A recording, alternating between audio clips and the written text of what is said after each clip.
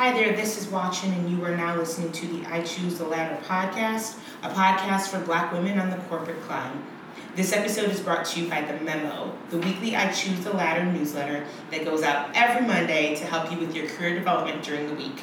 In the newsletter, I share articles that I found helpful as a Black woman working in corporate America, career development resources, job opportunities, and upcoming I Choose the Ladder events. Everything we do is released to the subscribers of the newsletter first. If the memo sounds like something you'd like to receive, you can subscribe by texting CLIMB, C-L-I-M-B, to 66866. Again, that's CLIMB, C-L-I-M-B, to 66866. In this episode, you meet Ezinne Kabare. Ezinne is a global citizen, change agent, diversity leader, and ally. Her professional career began in the financial services industry, though she quickly set her sights to the media and entertainment industries. During her 11-year tenure at Viacom Media Networks, Ezinne served in various roles in auditing, compliance, project management, change management, diversity inclusion, and employee engagement. This thought leader is now using her talents in the fashion industry as H&M's North America's head of diversity and inclusion. In this role, she is tasked with creating a strategic framework, facilitating and leading the company's mission to foster diversity, inclusion, democracy, and respect for all its employees. Ezinne's proven track record for executing with excellence, driving innovative results, and championing for progressive change speak for themselves. Recently named amongst 30 Black stars by Face to Face Africa and Essence Magazine's Women to Watch, Ezinne uses her experience and network to support organizations that empower young girls and service underrepresented communities. Her worldview is one that upholds the value that mandate equality, access, and opportunity for all humanity. It was such a pleasure talking to Ezinne. First of all, she's an immigrant just like me. She's also with Delta, so shout out to the SOAR. But she dropped so many gems in how she thinks about her role as a diversity and inclusion leader. So grab your Choose Your Ladder notebook and pen and get ready to get this work. Ezinne, thank you so much for agreeing to come on the podcast, even though I stalked you and I was like, I got to get the SOAR on the podcast. Thank you for saying yes to my request for being here. Yes, you were just tapping into your networks. That's what it's about. Thank you for the invitation and having me and the platform you've created. So the first question, in one of my interviews that I watched, you talked about, being an immigrant and moving to the United States and then being here for a while and not going back to Nigeria for 8 years, right? And having that being like your frame of reference of being in two worlds, how do you think that has impacted how you look at your job? We'll talk about your big job, but like you do D&I work, but you're D&I physically, you're just a regular Black woman, but on the inside, you are Nigerian and you were raised in America. So how does that lens help you think about the work? Yeah, no, excellent question. I think too is I actually did not go back to Nigeria it was over 8 years. I would say it was close to like 12. Now that I'm thinking about it as you're asking me, I think because we went specifically, one of my favorite uncles who's like a father to me was getting married. And that's when it was one of those, it was like, everybody has to go back. It was like a big wedding for us. But I think that ties into so much of who I am and actually how I lean into this role, because I do know what it feels like to be different. I do know what it feels like to have a different name. My name is Ezinne. People are always, hesitating when they look at it. I used to be in school and the teacher's going down the list. You can tell it's in some type of alphabetical order. And then they come to your name and it's this like awkward pause. And it's just kind of like, here. And then you hear, I don't want to mess this up, which is always so funny to me. And then I'm like, okay, well, can you try so we know who you're talking about? I'm not the only foreigner that's sitting here.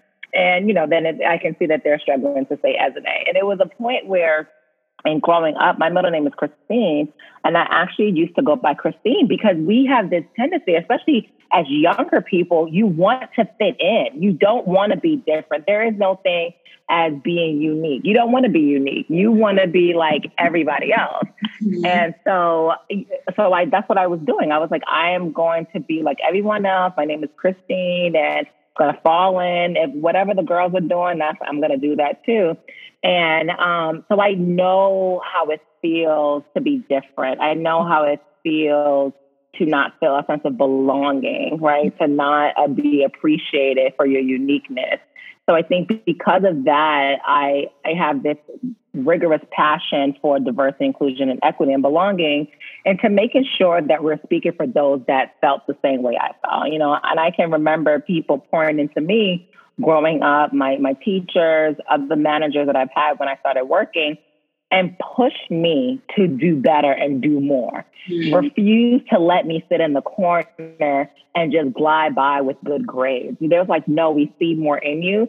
So I want to be that person, to be able to go and say, I see more in you and I want you to push forward. So that's how it directly impacts me in this role and in corporate America in general as a Black woman. Growing up, definitely grew up in a very Nigerian traditional household. So I tap to that, and that's why I think part of it why I lead with excellence, and I have a certain work stamina that I do have, because that's what was required. Like, this is what you did. But I think that the interesting thing too, as I will light, is that everyone thinks everything is perfect, but I don't think people understand even some of the criticism that I face in taking on my current role. I think that, there's a divide, unfortunately, in the U.S. with Black Americans when it comes to Black Americans or African Americans or Africans coming from a different part of the world and coming into the U.S., where it's kind of like we tend to fight with each other instead of understanding at the end of it, we are all African. So if you keep digging deeper and deeper and deeper, you will find that line. And yes, my experiences and your experience may not be the same thing, but when we're walking down the street, all they see is two Black girls. All they see is a Black girl and a Black guy. They're not looking any deeper than that.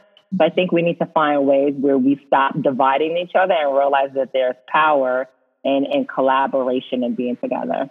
And the name thing is very real. So I remember in third grade, like the show that I saw was Saved by the Bell, and the only Black girl that was on it was Lisa Turtle. So I was like, Dad, I got a proposal. We should change my name to Lisa Turtle. And my dad was like, watch it. If you don't go sit down somewhere and move your head, like, boo, Lisa, what kind of Lisa Turtle is here? I was like, oh my God, like, because I didn't want to be different. And now in my late 30s or mid 30s, there's so many parts of Liberian me that I've lost that I'm trying to reclaim, because in the beginning, I just want to be an American. Like, just make me Lisa Turtle. Like, that's all I want.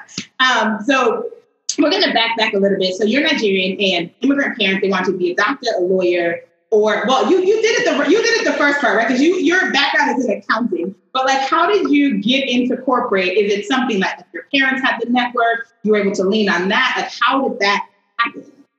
Yeah, no, they didn't have no type of network whatsoever. I remember being in school and we were trying to figure out this whole financial aid and what does it mean and how, like, again, something that people probably don't even think about. It's like we were sitting here trying to figure out how to apply for school lunch. Like, there was no type of network or anything like that.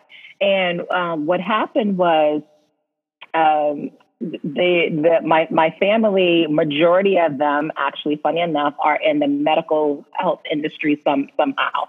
They're first responders in some sense. They're the essential workers. Yeah. And then my mom was the only one in business. She was in business strategy and all those things. So I guess genetics or the genes, I fell into that space and got into business that way. But I always knew that I will be in business and in corporate somehow. I don't think I knew exactly what type of role it was, even though I'm a Howard University alum where I studied accounting in the School of Business. And to be honest, and this is a good thing for people listening, I really picked accounting because I knew it was the foundation of business. I had no idea. I didn't want to be an accountant. So I already knew that from like beginning. I knew I didn't want to be in like financial services, none of those things, because I wanted to also tap into creativity and my people network. But it made sense at the time because I was trying to figure out what is a solid foundation. So I had to tap into that, and really what my family just did was at least provide the opportunity to explore a bit. I mean, we had to decide immediately what the major was. Like, you couldn't come in there and be like, I'm about to be undecided. My family was not having that. But when I said accounting, they were fine with it because they was like, oh, okay, accounting makes sense. And I'm like, I don't want to be an accountant. They was like, yeah, we'll see later on what happens. So I think now is interesting because as my roles have shifted over the years from accounting to business strategy, change management, diversity, inclusion, I'm still explaining to them what I do on a regular basis, So I have to be like, yeah, I was part of that process. I do this and I talk about this. And I think the more that they see like articles and interviews, they're understanding a little bit more. But to be honest, in the beginning, once I came out of the financial services industry, I think they were like, wait, what are you doing? And how are you doing that? Luckily for me, I worked with big companies, so they at least understood the name and they were okay with the name, right? Yes. So that's how it wasn't too much of a push to go do your CPA because they knew the companies. Yeah. But it's so funny how parents really influence your ability to explore and to kind of figure out what you want to be when you grow up. But also, I think it also impacts the choices that we make, because I remember when I was thinking about leaving Yahoo and going to a company whose name my parents couldn't brag about, right? Like they said Yahoo, like, so they let me chill, right? They were like, she works for Yahoo. And then it was like, what is a Unite for? You know what I'm saying? Like staying with a company just so like your parents have some level of comfort and making it the place where you're like, actually, I'm going to make my career decisions for me now at this point. Like I've done enough. So, but I was because you work for H&M, that is a global company, everybody knows it. So at least they can say, H&M, and she works there. They're like, she works there. We don't know what she does, but she works for that company. Right, exactly. Oh, they're so funny. So getting back to your very first job out of Howard, right? So you go to a place that's super Black, like it is Black. In your first job, it is a Black Mecca. I don't want the other HBCUs to come for me when they hear me talking. Howard. But it is the Mecca for Black people, right? And then going into your first job, how diverse was that? And if it wasn't, how did you deal with like the culture shock of it all? Yeah, I think this is the thing. This is how they get you. When you're at Howard's campus, we had a extreme privilege of working with some amazing companies that would come and sponsor. I was in the School of Business. We had different teams that would sponsor the team. And they'll do these recruitment things. And what was happening is, and now that I'm in my role at H&M, it's so interesting to see this, but what was happening is they were bringing forth their Black and brown employees. So you're there like, oh, so many of us, like, how was your experience? And understanding that you did know that corporate America had a bit of an imbalance, but you were so excited to see people that look like you. So they will sell the company to you and what their experiences have been. So, okay, it's like that works. Then you get your offer, super excited about it. Like, yes, I have a job. I graduated. And then you go into probably some type of training and then some type of first assignment. And that's when the real shocker happens. And really what happens is, I think, you are definitely meeting people from around the world, which is diversity of itself, which is fantastic. But you are in a bit of a shock because you're seeing that it's not that many people that look like you in this space. And it's a real awakening. It's a real thing, especially in that junior level too.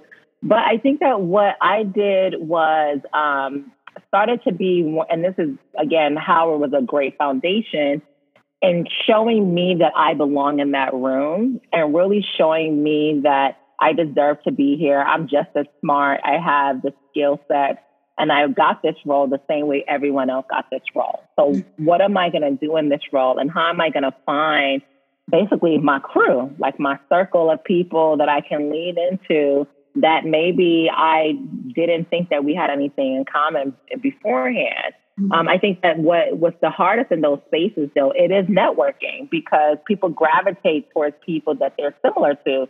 So oftentimes you're the one that's creating some type of icebreaker or being the bold one to walk into like an existing circle of people having the conversation. And I vividly remember the handful of people that would kind of pull me into those conversations. And I appreciate those people. And that's where you see that allyship starts to show up. When you see someone kind of sit in the corner, engage them into the conversation, ask them about the experiences, understanding that they are the only. So yeah, I think that even sometimes in the executive roles I sit in now, I'm oftentimes the only. So you continue to see that pattern. And really what you have to remember is, how do you continue to instill confidence in yourself? How do you continue to pour back into you to remember, I belong here, my voice matters, I'm going to be vocal and I'm going to contribute. Because it doesn't go away. And that's the fight that we're trying to do. We're trying to minimize the number of people that have that experience of being the only. So you talked a little bit about, the people who see you and then they pull you into stuff. And I think for a lot of times when I think about that, those are people who have become my mentors and my sponsors at the respective organizations that I've worked for. So for you, what role has mentorship played in your career, and how did you go about getting and finding these people who wanted to invest in your development? Yeah, no, I think that everyone thinks of this like this secret sauce and super formal process of getting mentors and sponsors. I think I have mentors that got me in my career, and then I have sponsors in the business, in the industry, or outside of it that can speak about me when I'm not in the room. So it's important that you actually have both. So that's a mentor and a sponsor.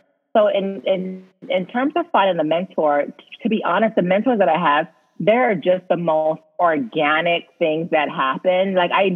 I don't think I can recall one time I sat down and asked someone, can you be my mentor? Let me tell you what happens.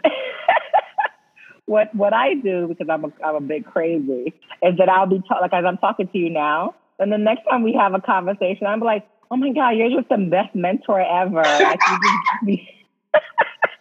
You give me so much great advice. And that's the relationship that we build. And then I'll just come back and say, hey, can I get on your calendar next month? I'm going to give you some updates on what's going on in my career. Or, hey, I would love to catch up to see what you've been working on. So making sure that the relationship too can go both ways, that they're also benefiting from you and you're just listening. It's not about them always giving you advice, but listen to their stories. Your stories of your mentors is also a form of advice and information as well. Mm-hmm. So that's what I do with my mentors. So they have been phenomenal. Majority of them happen to be women. But I think when I move into the sponsorship category, I think this is where I start to see more of my male allies kind of come up and support me. And coincidentally, as I'm talking to you, I'm thinking about it now, and it's probably because they sit in roles of influence and of power and authority, so that they are the ones that are in the room having these conversations. Mm-hmm. And really what a sponsor does is the sponsor essentially is thinking about projects and seeing how they can get you into a space, like helping you get to that next opportunity. Again, whether that's in your current company, I have some there.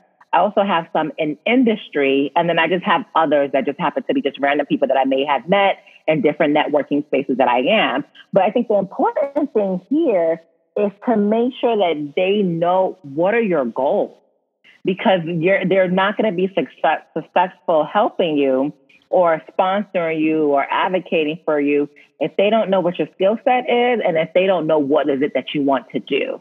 And I can recall back, I remember having conversations with a previous manager, and I used to propose things to them all the time. I'm like, I would love a project that's international in Europe. I want global experience.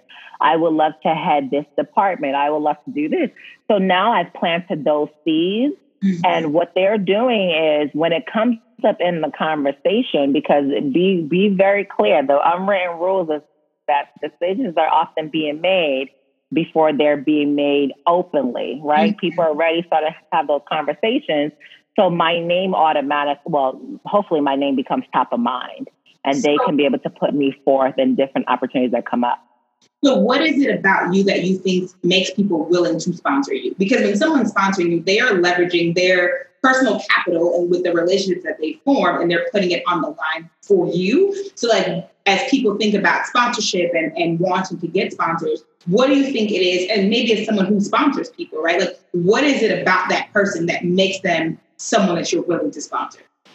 Yeah, great question. I think definitely is someone that you can see yourself working with too, right? Someone that if you had the ability, you were starting your own company, you would easily hire them. You can speak confidently as to what they do, what they stand for, what their work thing is. And again, these people may not know you in and out, but they should know enough about you to be able to speak to you. And I think that what people that have sponsored me and have spoken my name in spaces that I'm not in is that they know that I lead with integrity and with excellence.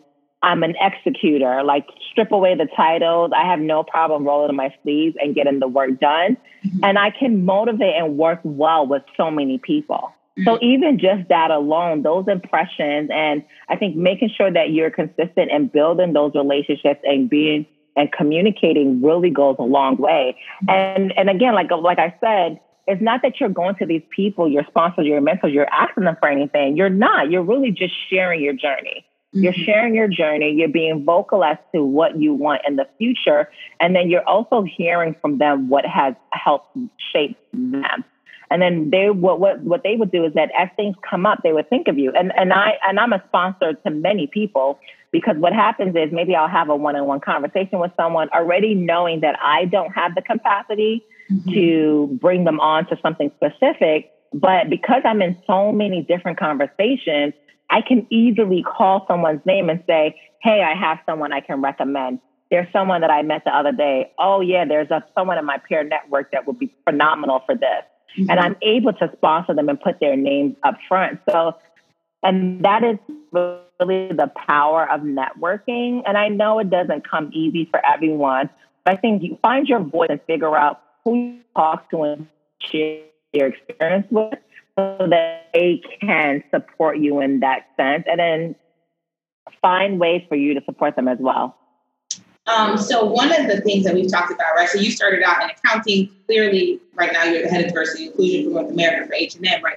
Those are not the same jobs. And so that means that you pivoted industries, you worked at Viacom for a really long time. So for you, how do you know when it's time to move on to your next opportunity? Oh, I love that question. No, I tell everyone, please pivot. Please, be open to opportunities. I know there's a certain career goal that a lot of people have, but understand when other opportunities present themselves and you can capitalize on that opportunity. I think for me, I don't want to say a clear vision, but I have ideas of where I want to advance my career in corporate America, because everyone always says, you don't want to just do your own thing and be an entrepreneur. I was like, I'm not there yet. I am here for the corporate America fight and climbing up this so-called ladder and breaking the ceilings. But I think that it's really important to understand the makeup of the business, right? If you're paying attention, so take yourself out of it and just paying attention to the industry that you're in, to the company that you work for, to who your manager is, and where are they going? What are their goals? What is the objective? They can't make a space for you if the space does not exist. If they're not looking to create the space that does not exist, then you need to decide for yourself, now I probably need to find another space. Mm-hmm. If it doesn't exist, it doesn't exist. Mm-hmm. And I think that for me, that's what it was. I think if I think about my first job to my second job, I knew that the role itself and the industry was not one that I wanted to be a part of. It had nothing to do with the company. I think they're great. I think my managers were actually phenomenal. But if I'm being selfish to myself, I was like, Esna, you need to move on. You need to move on and kind of figure out what's next. And then after being at Viacom MTV for long, I think what happened there too is like you have all these amazing opportunities, but then sometimes they start to come slower, or it's like you want to challenge yourself to something else. And again, I think don't focus on what the title is, but understand the experience that you can get, the network that you can build, what you can learn, and then go. Once you stop learning, it's probably time to go somewhere else. And we often get comfortable with that, with the title, with the manager, with the flexibility, with the compensation. But if your goal, which it should be, is to learn and advance, I'm sure that at some point you'll have to move on to something else. So here's a bit of a tricky question, though. How do you know if you've stopped learning or if that you're not willing to learn what needs to be taught? Right? Because there are some people who are like, I'm not learning anything. It's like, but you don't know how to do this, this, and this. You don't want to learn it, right? So you're right? That's your right. But how do you decipher between like, if there are no more lessons, like you've learned it all, it's time to move on, or that like you just are not willing to do what it is that needs to be done to learn the lessons? Yeah, no, and I think that as a manager, that's what I would be looking at my staff, right? Mm-hmm. A staff that seems a bit frustrated or things are happening. I have very honest conversations. I'm like, well, what's your goal? Like, do you see that happening here? I would never tell anyone to leave, but I think you have to have maturity and self-reflection for yourself to say, you know what, they have provided me with everything that they could have provided me with to their capability. It's not enough. Okay, then you leave. Or you can't come and say, oh, I have nothing. I've been to no training. They're not doing anything for me. But then the company is producing amazing training opportunities and networking opportunities, and you're not going to any of them. And there are some people that do that.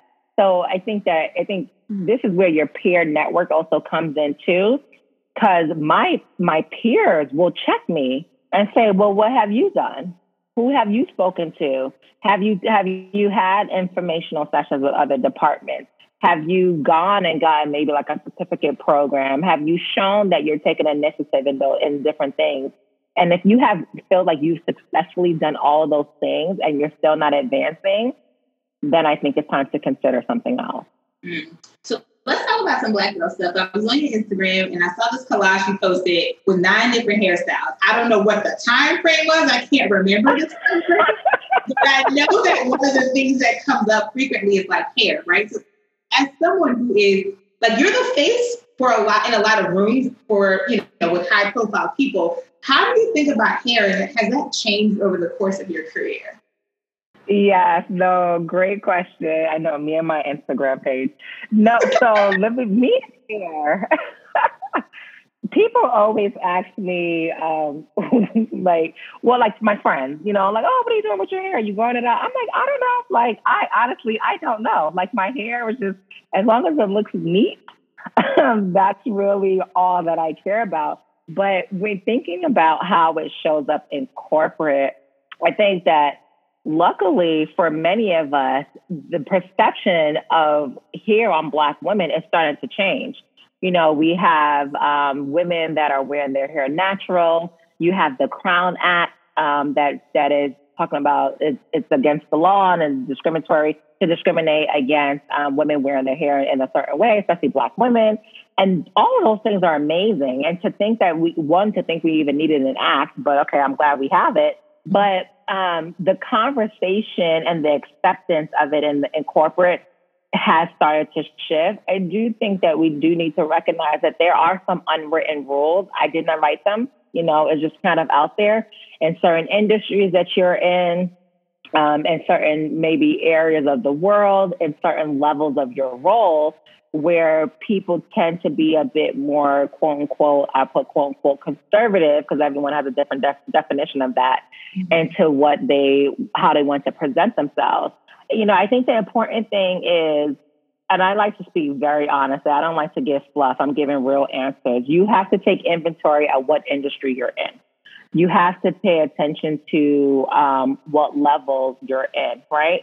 And then you can self-express yourself completely. You can do whatever you want to do as long as you're getting the work done and as long as you're comfortable. I think for me, oftentimes, because I change my hair actually very frequently, and when it becomes a topic of conversation, I just shut it down. I'm like, we're not about to be sitting here talking about my hair, because you're going to talk about it now, and then a month from now, it's going to change anyway. So we don't even need to invest the time in talking about my hair. I hope you like it. This is what it looks like. Don't touch it, and let's move on. So I do that in a way because I know that there's been times where people will try to touch your hair. Or how did you do that? And I'm like, listen.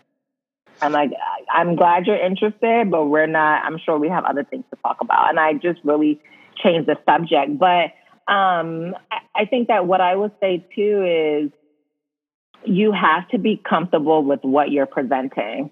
And then if you're in a situation where people are asking about your hair or wanting to touch your hair, you stop them from doing so and you make it a teachable moment as to why they should not do it. Because what's going to happen is if you just simply say, no, don't touch or move with no type of content, what they're going to do is the next person is going to come and they're going to repeat the same thing because they didn't learn anything there, right? It's like if you think about a little child that's trying to touch fire, you say, stop, it's hot. Like you're explaining to them why they're not touching this because it's hot. So I think it's the same thing. It's like, oh, it's offensive if you try to touch a Black woman's hair. We do not want that to be a topic of conversation. It doesn't identify who we are 100%. But the thing, and so this is a conversation because I struggle with that myself, because here's the thing. Let's say there's a woman, right? Yeah. And she's in the mall and a stranger comes up to her and touches her hair. She's going to think that that's weird.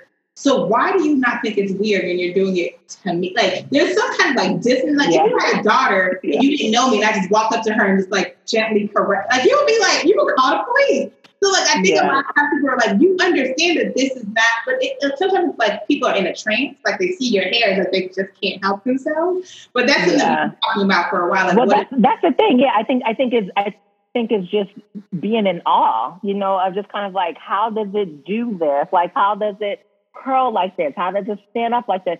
I mean, and it's really interesting. I mean, equally annoying, but it's interesting how people are fascinated with Black women's hair, you know, but I think it's one of those things where it's kind of like, they're always going to be fascinated with it. I mean, that's just the reality of it. So how do we now control it? And how do you make sure you do not feel like you cannot come to your workplace, your interview, et cetera, because of it? And I've had friends, we talked about, like, especially my friends that are natural, oh, should I put my hair natural or do you think I should press it? And I'm like, well, who's the company and how do you feel? Because you don't want to do all this pressing.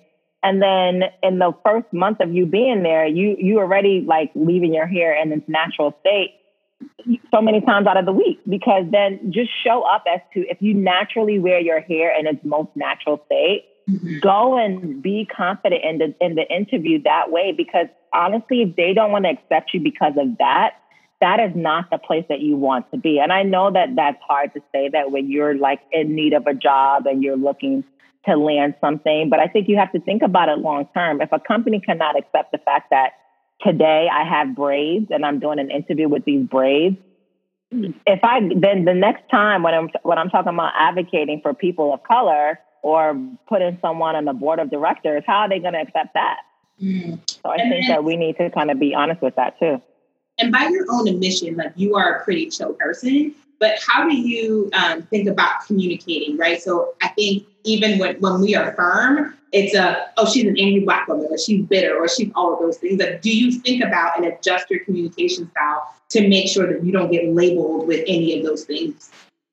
Yeah, no, great question. No, well, yes, you're right. I'm actually very laid back just by nature, but I also tell people I'm very blunt and I'm very honest, because I think that we need to do a better job in being blunt and honest and not worry about this angry Black girl label that someone will say. Because I think because of that, we've muted ourselves so many times. And I think that I've just gotten to the point in my career where I can't mute myself, especially if I am the core of change. If I can't speak confidently without being judged as being this angry person, then there's no way someone that's just starting the company or that's been here for a year or is in a more junior role is going to be able to speak up whenever they're having challenges. So those stereotypes and those judgments exist, and you can see them sometimes in the workplace in the forms of microaggressions and certain things that people will say. And really what I do is I correct something if I see something or anything like that. But gone are those days. I'm fortunate that I worry about the angry Black girl syndrome. And I think those of you that are advancing to the next level, you know, I think it's one of those things. Do not over code switch because you're trying to be something that you're not, because then what happens is it gets exhausting. And we understand that the reality of work is that you do have to be more professional than if you were hanging out in the park with your guy friends or your girlfriends or whatever it is. But you should also feel like you're coming to work as yourself. Like, this is my voice. And anyone that talks to me knows Esme is going to give me very direct and blunt feedback. So if I'm not ready for that, maybe I should go get feedback from someone else first, and then I'll and then I'll come back to her to get the final feedback. And I think too is if you think about like kind of going back to even parenting, or even talking to like your friends and your family members. When you want something from someone, you deliver it in a bit of a different way, right? You're a bit more like soft about it and you're cheerful, so it really depends on too, like, what is it are you trying to achieve and how does that person receive information? I think you always pay attention to that too. And I think what I try to do is always provide a safe space for people to feel like they can come to me for anything. But if I think that it's BS, I'm going to be like, this is BS. Because the reality is white men do not worry about this at all.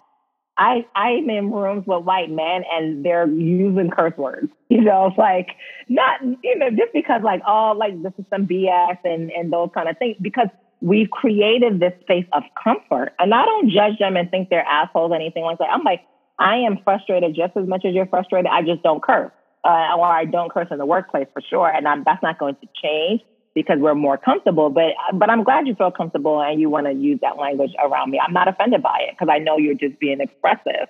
So I think that we need to say that it's a form of expression and we are passionate and we're vocal and we're not going to be passive because of the fact that we're Black. Like those days are gone. Like unapologetically Black, I'm going to tell you the way it is, how it is. And if you don't like it, let's talk about it.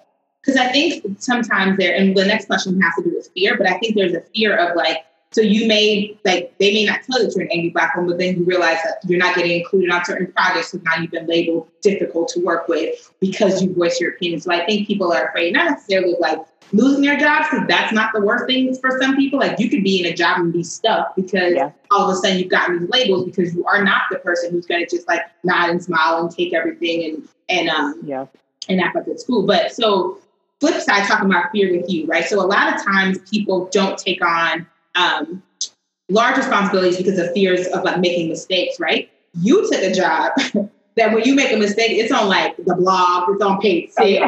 Y'all are getting dragged on the shade room, crazy. right? I know. In your job, like, one, why did you say yes to this, especially in this time that we're living in? But two, how do you think about mistakes, like your own mistakes, your company's mistakes in the climate that we're in? Yeah, no, and that's the pressure. I think that and you'll see, the more as you advance, the more responsibilities you get. When you are a Black woman in a leadership role, there's this added pressure that I'll be honest and say, it's not like someone put this pressure on me. It's just a pressure that I inherited. And where you feel like you have to succeed, you have to excel, you have to do well, because you are representing, especially Black women, but the rest of the Black community is really on your shoulders, right? You're the one that is setting the stage for another person to be able to walk through this door and have the seat at the table. So there is a lot of fear that comes into it, and you just kind of, I don't know if it's overly cautious, but you're definitely like, I just want to do well. And I want my community specifically to see that we are trying to do the best that we can, and we are striving for the better good of our community first. Like we have prioritized it. I think most of us in any type of leadership role, and we are a person of color, will probably feel the same way. Like we're excelling because we know that we're representing for hundreds and thousands. I think in considering my current role at H&M, I think it's part of it. I think understanding that people are watching because the brand is a very well-known brand. And I think that it just comes with the territory. I don't walk around every day worrying about, oh my God, what's going to happen? Are we going to do something wrong? No, I think that the reality is mistakes are going to happen. Everyone is not perfect, but what are we doing to minimize those risks? And then also, if something does happen, what are we learning from it? If we're operating and proceeding based off all the things that we learned the same exact way, then we haven't grown. And the same exact thing as me as a professional. if I'm comparing my past experiences to my current, I should be learning and growing and developing and maybe tweaking some things on my leadership style or the way that I work with other teams or the way that I communicate, the way that I document, the way that I respond should be advancing. So it's the same similar thing. So it's not, I think it's not so much fair, but I think sometimes it's a pressure of knowing that you are the face of change. And what does that mean? But I think that in taking the role, I think one thing that's important is we have this concept of cancel culture that I've said many times that I don't agree with. I don't think that canceling culture is what creates change, but really part of change is being in the ring and being ready to fight together. I think that that's where you make impact. And I take my roles and the boards that I'm a part of and the organizations that I support with a lot of esteem and really making sure that I'm excelling and I'm advocating for those groups. And anyone that will tell you, if I don't have the bandwidth, I'm just not going to do it. I'm not going to join it. I'm not the person that just likes to put your name on the paper and you're just all over these places. That's not the way that I lead. I want to be impactful into everything that is associated with me so that I can always walk away and said, I did my part. I did the best that I can and I did my part here. The rest of it has to lean on the shoulders of other people. So I think definitely being super aware. And when we're talking about change, we need to be part of it. We need to be right there. I mean, yes, we can create our own organizations and our own businesses, but there's still a corporate lens, and there's still a lot of us that are in this space that are actually creating opportunities for entrepreneurs to come in and to sell their product and to use their services, so you need us into those spaces. And so it's important that we are at that table, but also being at that table that we have a voice, we have the mic in our hand, and we have the attention of everyone else as we're trying to deliver what this change needs to be. So I definitely think that cancel culture, cancel fear, and acknowledge the fact that there is a source of pressure that comes with it, but also understanding that it's for the greater good. I think if you think about, God rest his soul, John Lewis that just passed, think about all the fight that he did, but he was there. He was there in the ring, and he can rest in power knowing that he did his part. Mm-hmm. So what is going to be your role and your part to take? Because that's the conversation that I have with people who are like, entrepreneurship is the only way. And I was like, but listen to this. Like, if you have a Black marketing exec at a corporation, they know that's the person who knows what they pay the white entrepreneur, who can advocate for you as the Black entrepreneur to get the same. If we're not in those rooms, if everybody has started their own thing, you don't really have the insight. Like, we need to be everywhere. We need to be in every room, exactly. Every industry, everything, making sure that we are getting treated fairly and that we at least have someone, right? Granted, we don't all skin folk and kin folk, like they say, like we do have people who are not, but more often than not, it's going to be that Black executive that's going to push harder for you to get what is fair. And so, like, we can't judge how people plan to, like, if you want to be an entrepreneur, great. Not everybody's cut out for it. If you want to be in corporate, great. If you want to be a nonprofit, great. But like, there is not just one lane for Black people. Like, we need to take over everything is what I'm trying to do. Yes. And the thing is too, like, especially in the corporate space, you are, especially again, when you get to that VP and above level, you tend to be the only, you have the network. So if you're not putting the Black creative, the Black photographer, the Black marketer, the Black influencer, the Black manager, if they're not putting their names out on the table, the sponsorship that we're talking about, who do you think is? Because the reality is your white counterpart, they don't even have the network. So they don't know who you are. And not because they're trying to be mean about it. It's just not their circle. And it's the same thing, the same way where I can't rattle off a whole bunch of like white male, whatever it is, because that's not my immediate network. So what I have the influence in is that if I see that there's an opportunity, I can advocate and put someone's name on the table because that's my network. So I think it's important that we are in this spaces and we lead with confidence and really, honestly, I think it's just doing your part. Like, do your part. So this is the last question before we get to the lightning round. But something that, like, I think I've watched like 5 interviews, and the thing that is consistent is that you said, like, you need confidence and competence. Like, I'm like, that she should put that on a t-shirt. She should wear it. And like, that is her thing, right? So a lot of young people have like confidence, whether it's earned or not, but the competency piece, like that's, so like, are there, as someone who's managed people, as someone who's like worked with a broad range of people, are there common mistakes that you see young Black women making unconsciously that their counterparts are not, that could be holding back their progression? Yes, and I think that this expands beyond Black women, but I think I would say just the younger generation is the thing of entitlement. There's a lot of entitlement that I see all the time. People like, well, I did this and I worked here and I've been here for 5, 7, 8, 10 years. And I'm like, that's great, but what have you accomplished? You know, how are you presenting yourself? How are you positioning yourself as a leader, as a team player, as a well-rounded individual? Because as you, and you know, because in your role, as you advance in your career, it's less about the actual tactical work. And it's really about like how you make decisions, how you work with other people, what skill set, like what expertise are you bringing in the room? And that's how decisions, because a lot of decisions are being made are conversations. Yeah. We're going back and forth about the pros and the cons of X, Y, and Z.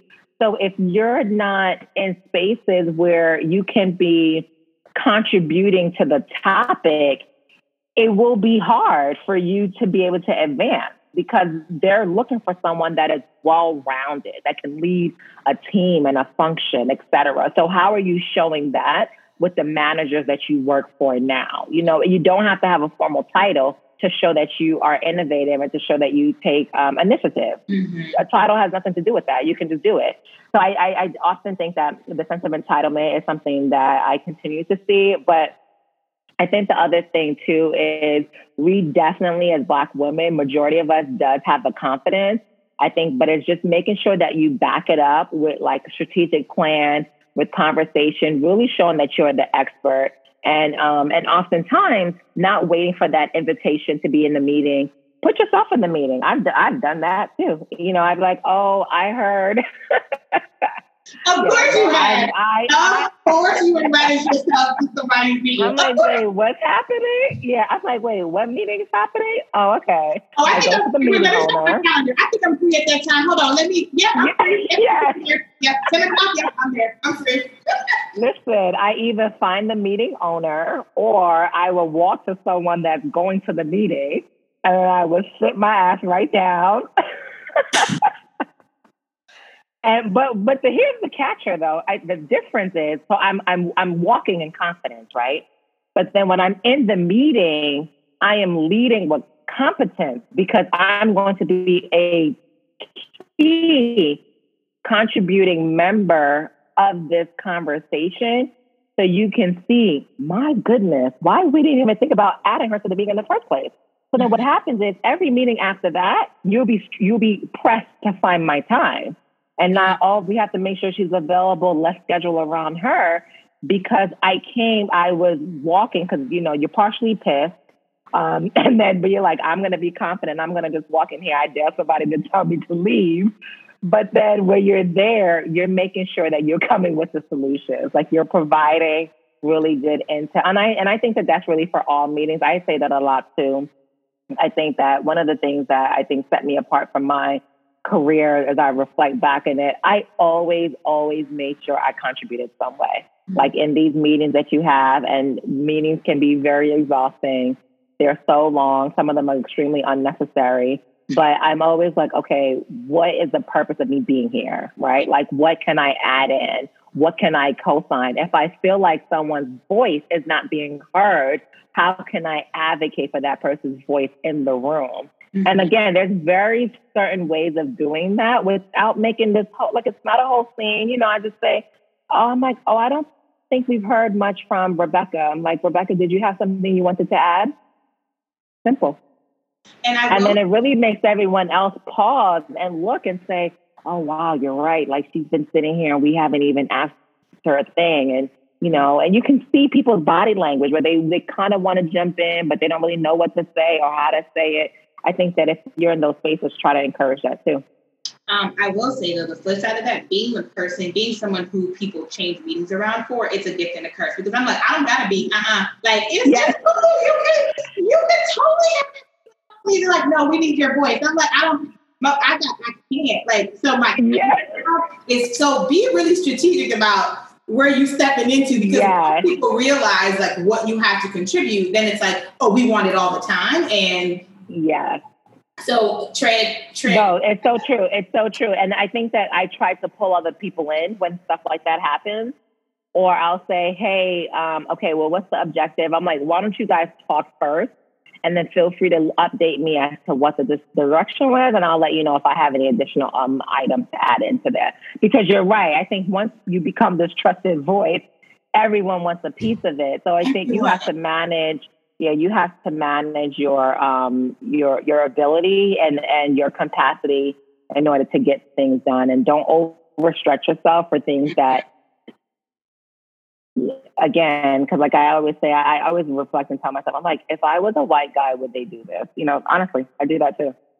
Yeah, and in the beginning, it's really good for your ego to be like, oh, they want the kid. Oh, they want me at all the meetings. And then you're like, oh, I've been in 7 hours of meetings. I've gotten no work done, right? Like last week, there was everybody else in the executive team can make a meeting except me, and my CEO changed the meeting. And I was like, I don't have time for but at the that's where we were, and it changed, and I was able to make it. But in the beginning, you couldn't tell me nothing. I was like, come on, oh no, I'm only available from 10 till 11:15. Can you do it then? Yeah. And I'm like, help me. Okay, so we're gonna. It's so true. So true. We're gonna move on to the lightning round. Don't think too much about these questions. Like the first thing that comes to your mind. Okay. So, what's one piece of career advice you wish you'd gotten earlier in your career? Oh, one piece of career advice early in my career, it would definitely be your network is just as important as the work that you're doing. Like, who is in your network? Who's advocating for you? I think I was one of those people that was just trying to let my work speak for itself, but realizing the only person that was seeing my work was me and my boss and nobody else. So it's really important to have a strong network and make sure that, again, like I said before, make sure people know you and know what you're doing. It will help out in the long run. Yeah. What's the career lesson that took you the longest to learn, but has had the biggest impact on your career? Ooh, that took the longest to learn. I think it's two things, if I may. I think the first thing is the confidence in my work. I think really, truly feeling like I belonged in the room. Mm-hmm. I think it was a lot of times where it's like, you felt like you belonged, but then you still like keep second guessing. But I think now I'm kind of like, how dare you not have me in the room? Like, it's completely changed. So, but I think in the beginning, no, it took a long time, and you get good performance reviews and all these things, and still you're second guessing. You've gone through these classes, you have a robust network, and you're still second guessing. And I think that I had to learn, girl, you're dope. I think a lot of the times, especially as Black women, we hesitate for giving ourselves pride and giving ourselves credit for things that we've done. And it's okay to say, I'm dope. It's okay to say, I did that. It's okay to say, I run that and I'm a boss.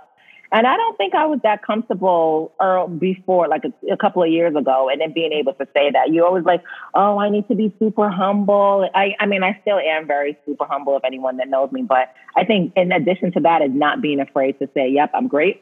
I think the other thing, too, just to add on there is it took me a long time to also be able to delegate and let other people do the work. I felt like I had to have my hands on every single thing. And to your point earlier, it just became overwhelming. Like you're stretched beyond belief. So it took me a long time to get there, but now I've mastered how I can get people to support me in the work that I'm doing. What's one book that you could read over and over again? Becoming Michelle Obama. She feels like the girl next door. I just see so much of myself in her, and just just the stamina and just so grounded. Like I would consider her such a grounded leader and a change maker. And her book is just so eye-opening. You read it all the time, like, yep, we did that. Yep, this was me. I mean, I didn't grow up in Chicago, but I always play that back in my head of how that is, yeah. And then the last question is, we all know that decisions about your career are going to be made when you're not in the room. So what do you hope people are saying about you when you're not in the room? Oh my God, these are hard questions. You're really making me think. When I'm not in a room, what people are saying, I'm hoping they're saying that she's amazing. I hope they're saying that she's such a hard worker. She's passionate. She's a team player. She's a leader. She listens. She's grounded. And she has pushed us and really supported in everything that we do. We can always count on her. And on that note, thank you very, very much for doing this conversation with me. I hope it was worth your time. Yes, it was. Thank you so much for having me. I hope you guys enjoyed the conversation. So now I hope you all understand why I went so hard to make sure that I had Esne on the podcast. She is amazing. And you all know that I like to end every episode with my top 3 gems that I got from the conversation. So the first one is make sure people know you and know what you're doing. I also was someone who in the early parts of my career felt like I should just put my head down, do work, and work would speak for itself. But if you've been in corporate for any amount of time, that's not really how it works. And so people need to know you and that they need to know what you're doing.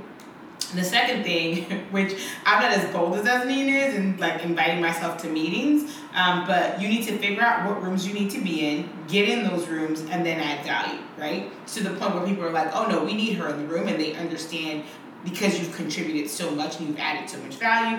And then the last part, and I love this, it's okay to big up yourself, right? You're going to have a lot of people who don't believe in you. You shouldn't be one of those people. So find ways to celebrate yourself. Find ways to encourage yourself. Find ways to be like, yeah, I did that. And sometimes if you need to pull out receipts on people and stunt on people a little bit, that's okay too. Still be humble, but also be proud of the things that you've accomplished and the contributions that you've made. This is a lesson that I'm still learning. So I really appreciated her being like, yeah, you know what? It's okay to big up yourself. As always, if you want to keep the conversation going, join us in the newsletter by texting CLIMB, CLIMB, to 66866. You can find us on Instagram at I Choose the Ladder and also on Facebook at I Choose the Ladder Podcast. Until next time, thank you for listening.